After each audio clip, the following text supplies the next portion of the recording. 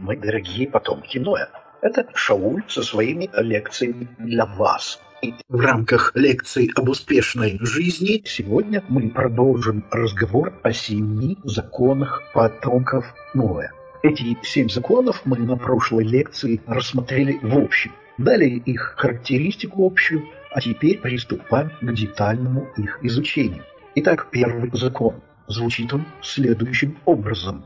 Запрет идолопоклонства. Вера в единого Бога. Вы скажете, ну да, мы все верим в единого Бога и никаким идолам не поклоняемся. А как насчет икон? Если все-таки да, то нам есть о чем разговаривать. Или насчет каких-то особых святых, то опять нам есть о чем разговаривать. А может быть, вы используете в качестве объекта поклонения какую-то особую книгу в добавление к священному писанию? Или, так сказать, его комментарии, такие, которые вы возводите в особый статус, который предусматривает поклонение этому тексту, то нам опять есть о чем разговаривать. Вот, знаете, если искать поводы, почему нам стоит говорить, их довольно много. Давайте на этом пока остановимся и перейдем к самому нашему вопросу.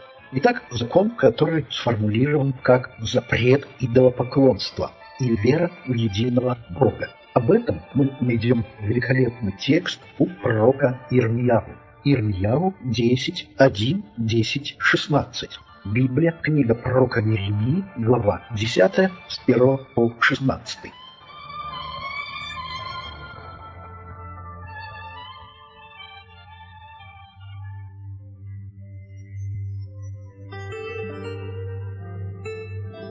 Слушайте слово, которое Господь говорит вам, дом Израилев.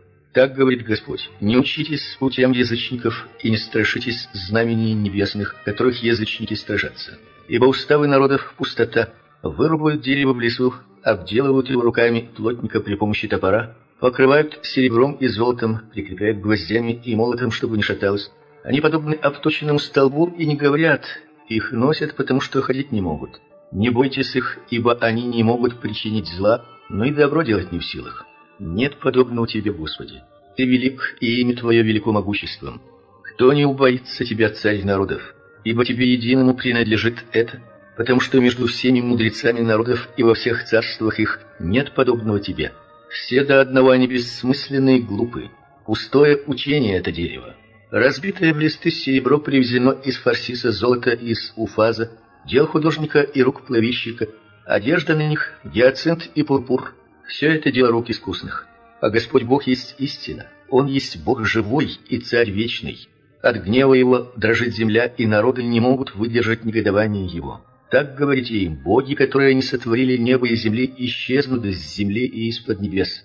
Он сотворил землю силой Своей, утвердил вселенную мудростью Своею, и разумом Своим распростер небеса. По глазу Его шумят воды на небесах, и Он возводит облака от краев земли, творит молнии среди дождя и изводит ветер из хранилищ своих.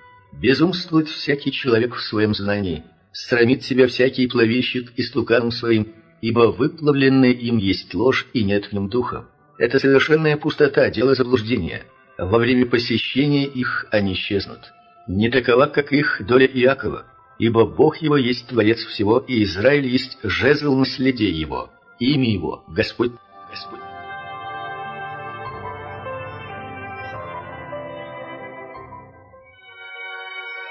Пророк Ирмияву, Иеремия, обращаясь к народу Божьему, говорит о том, что им, евреям, не стоит бояться страхов, которые господствуют в языческих народах. Потому что язычники боятся природных явлений, не видя за ними самого Творца. И боятся они потому, что, не видя Творца, они не понимают сущности этого Творца.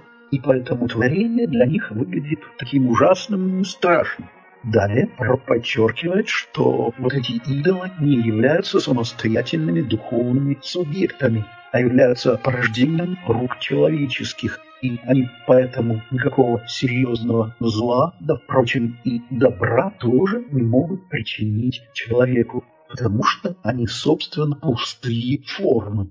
Ну, это примерно так же выглядит, вот вы заходите в какой-то парк аттракционов и видите там всевозможные страшилки, дорогу, где вам угрожают всевозможные чудовища по темноте, по туннелям, какие-то вагончик едет и так далее. Если бы все это вы увидели на свету, то вы поняли, собственно, весь механизм этой комнаты страха. Итак, пророк утверждает, что идолы есть порождение вот этой языческой комнаты страха. Для того, чтобы подтвердить то, что сказал пророк, стоит, я думаю, обратиться к тексту Мидрашей. Это такие серьезные классические еврейские комментарии на текст. Они носят немножко такой литературный характер. Да? Эти мидраши возникли, вероятнее всего, где-то в начале Средневековья, а может еще немножко и раньше.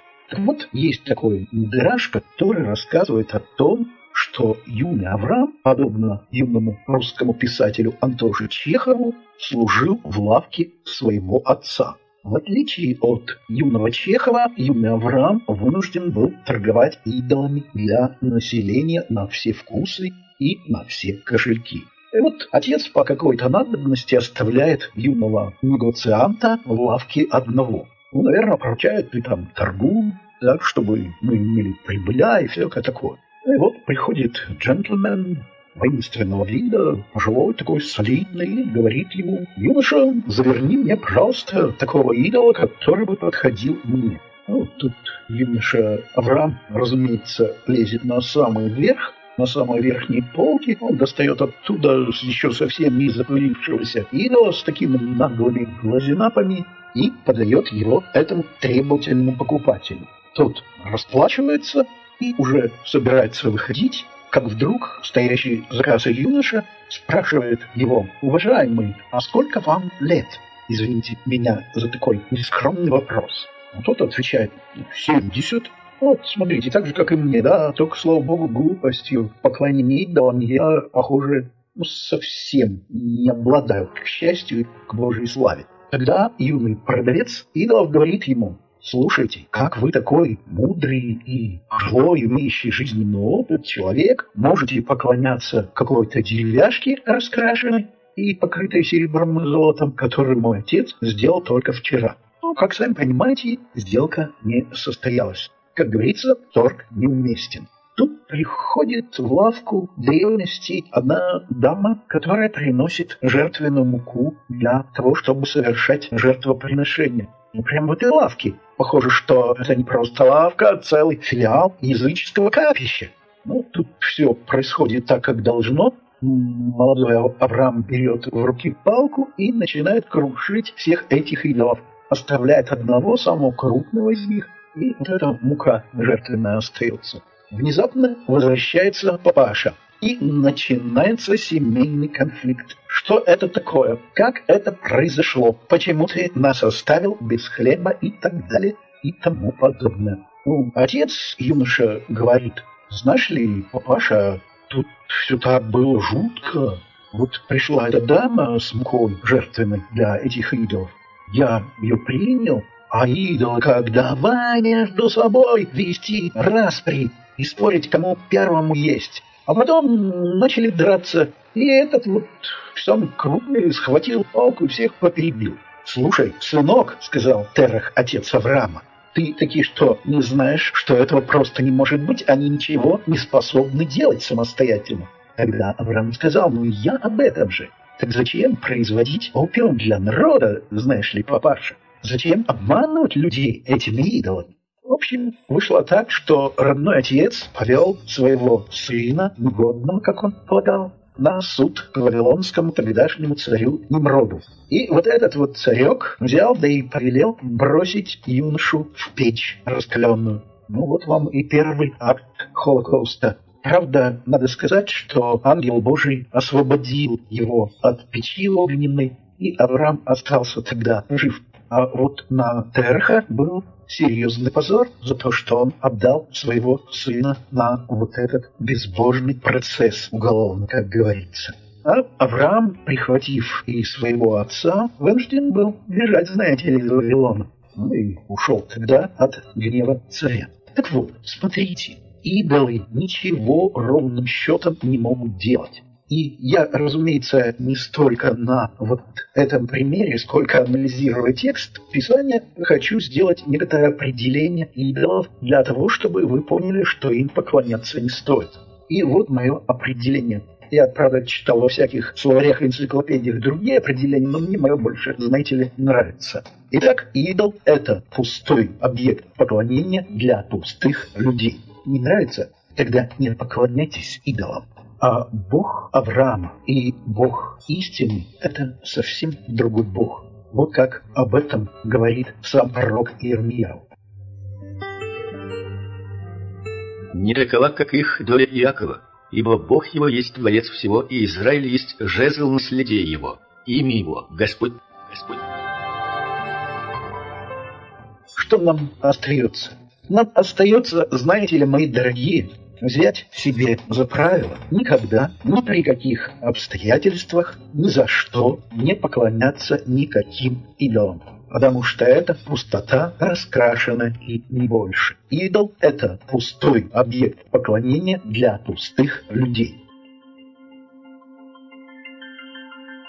Моя сегодняшняя майса, обращенная к вам, о человеке, который объяснил мне, что такое идолопоклонство. Было это давным-давно, в середине 80-х годов 20 века, в Казахстане, в городе Чимкенте. Сегодня этот город называют Шымкент. И вот от того, что он стал более шипящим, там многое чего изменилось, на мой личный взгляд, в худшую сторону. Оттуда уехали евреи, оттуда уехали немцы, а за ними и греки. Оттуда вытесняют русских и другие национальности. Ну, вот такой удивительный это город. А раньше его ласково все и сами жители, и гости города называли «Зеленый горошек». Ну, правда, очень милое такое название. Так вот, в этом городе жил один человек, еврей, которого звали Ханон Лазаревич. Это официальное его имя. Он был сразу же после Второй мировой войны главным инженером машиностроительного завода прессов-автоматов в городе Чимкенте. А потом ушел на пенсию и стал свободно мыслящим евреем. Особо за ним охотилась КГБ. Но не давал он им, знаете ли, ни повода, ни покоя. В Чимкенте в этом через весь город течет река Качкарата. Она, наверное, сейчас как-то по-другому называется, более иначе, но тогда мы ее так называли. И на той реке была одна удивительная кафешка. Держали ее приветливейшие греки. Ее некоторые даже называли рестораном, но неважно. И вот в этой кафешке собирался самый различный народ. Почему так было? Не знаю. Жена и теща нередко спрашивали сына: «Мишенька, а почему ты так охотно ходишь с папой в это кафе? Ведь и кофе-глиссе, и мороженое есть в других местах поближе, чем это кафе». Однажды мой сын немножко подумал и сказал: «Я хожу туда потому с папой, что там умные люди говорят умные слова». Вот так устами младенца действительно глаголит истина. В общем, греки хозяйничали в этой кафешке, варили превосходный кофе, и поэтому я туда ходил. А кроме того, там пекли удивительные сырные лепешки, которые называли пинерли. Я, кстати, в других местах, потом и в Греции, таких лепешек не находил, и этого названия больше нигде не слышал. Ну да, не об этом теперь речь, а о человеке, которого по-настоящему звали Ханоан. И он был удивительным евреем. Синагога была в Чимкенте, но она была не ашкеназская, а сефардская. В общем, это, пожалуйста, все посмотрите по гуглу. Одним словом, ашкеназам, таким как Ханаан, там делать было практически нечего.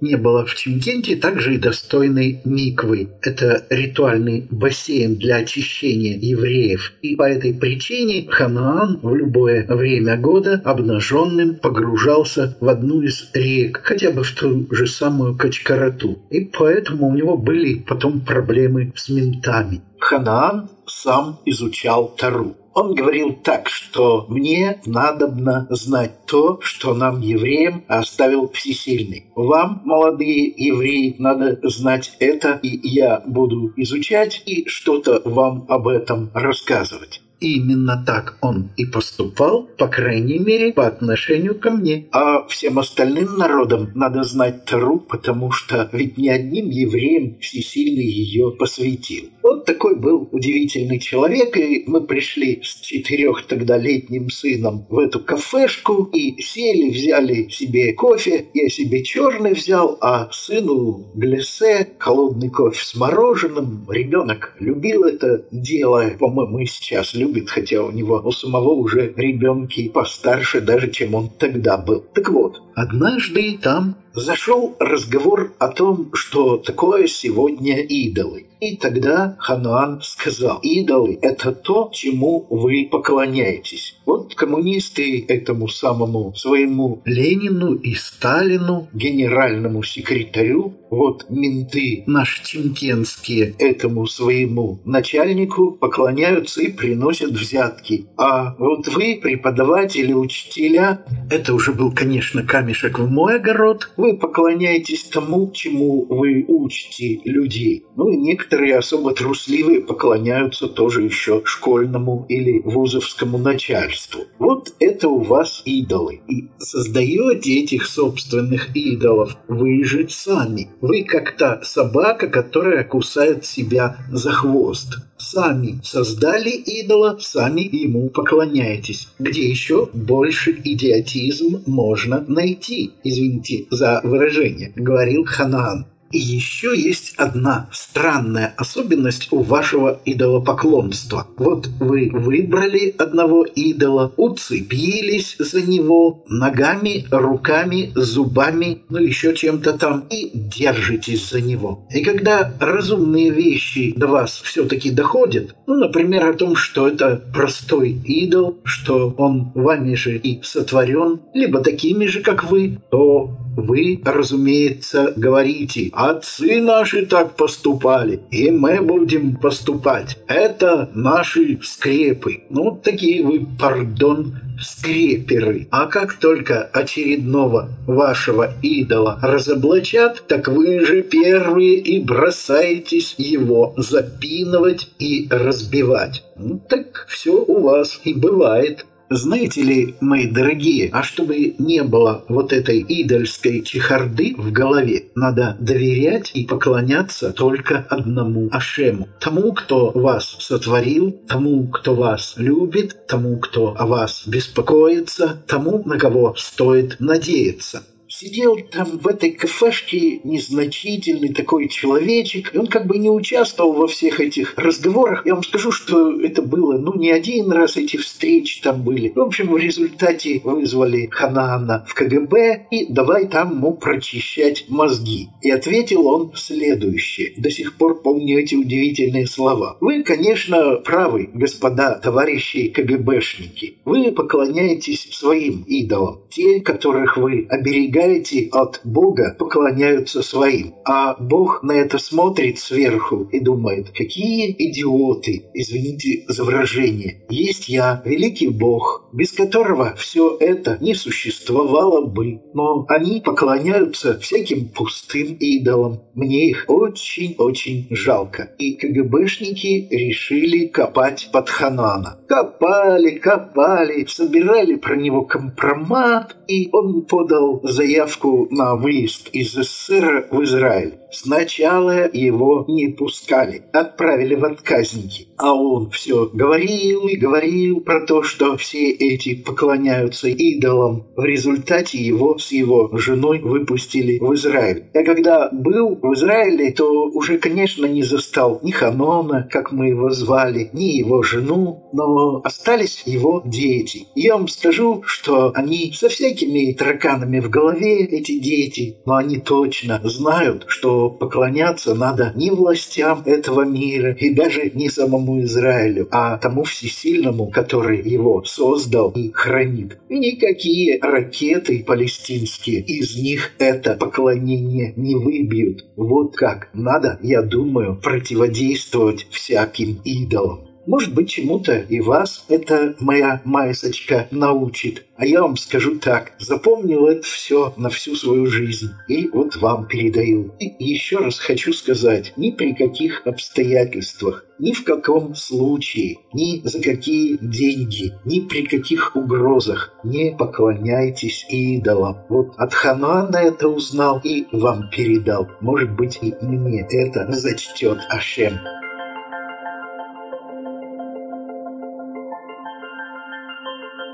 И как бы они сегодня не назывались, эти идолы, допустим, какие-то там электронные, я даже не знаю, объекты, обладающие каким-то суперизмерением, там, суперспособностями, и еще там какой-то суперреальностью. В общем, таковых тоже. Или вот примитивные летающие тарелки. Здесь у нас в Карле так, знаете ли, во времена перестройки такое целое общество уфологов было. Да и возглавлял его, извините за выражение, редактор областной газеты «Коммунист». Сам по себе вот так-то. Так что с идолами и сегодня обстоит дело так, что их очень много. Всяких и разных. А поклоняться им все равно не стоит. Их будет еще придумано множество. А вы все-таки не поклоняйтесь им. Идолы – это лузеры духовного мира. Они, знаете ли, мне сами об этом не раз говорили. Бывало такой мерзкой ночью, где-нибудь в конце ноября, в самую такую жуткую погоду, в самые вот такие жуткие часы ночи соберутся там где-то под окнами и скулят, и плачут, и стенают о том, что вот ничего-то у них не получается. Они не испугают тех, кто доверяет Богу. Они не способны это сделать, потому что у них ничего не получается. Поэтому не поклоняйтесь идолам. Идол – это пустой объект поклонения для пустых людей. И да благословит вас в этом истинный Бог. А я на этом заканчиваю свою лекцию. Если у вас есть вопросы, предложения, какие-то мнения, восторги, сожаления, пожалуйста, вот мой телефон для вас. Еще раз напоминаю, меня зовут Шауль. А вот, кстати, телефон +7 747 19 22 22 4. Это телефон и в WhatsApp, и в Телеграме. Ну, а я прощаюсь с вами до следующих встреч и желаю вам Божьих благословений.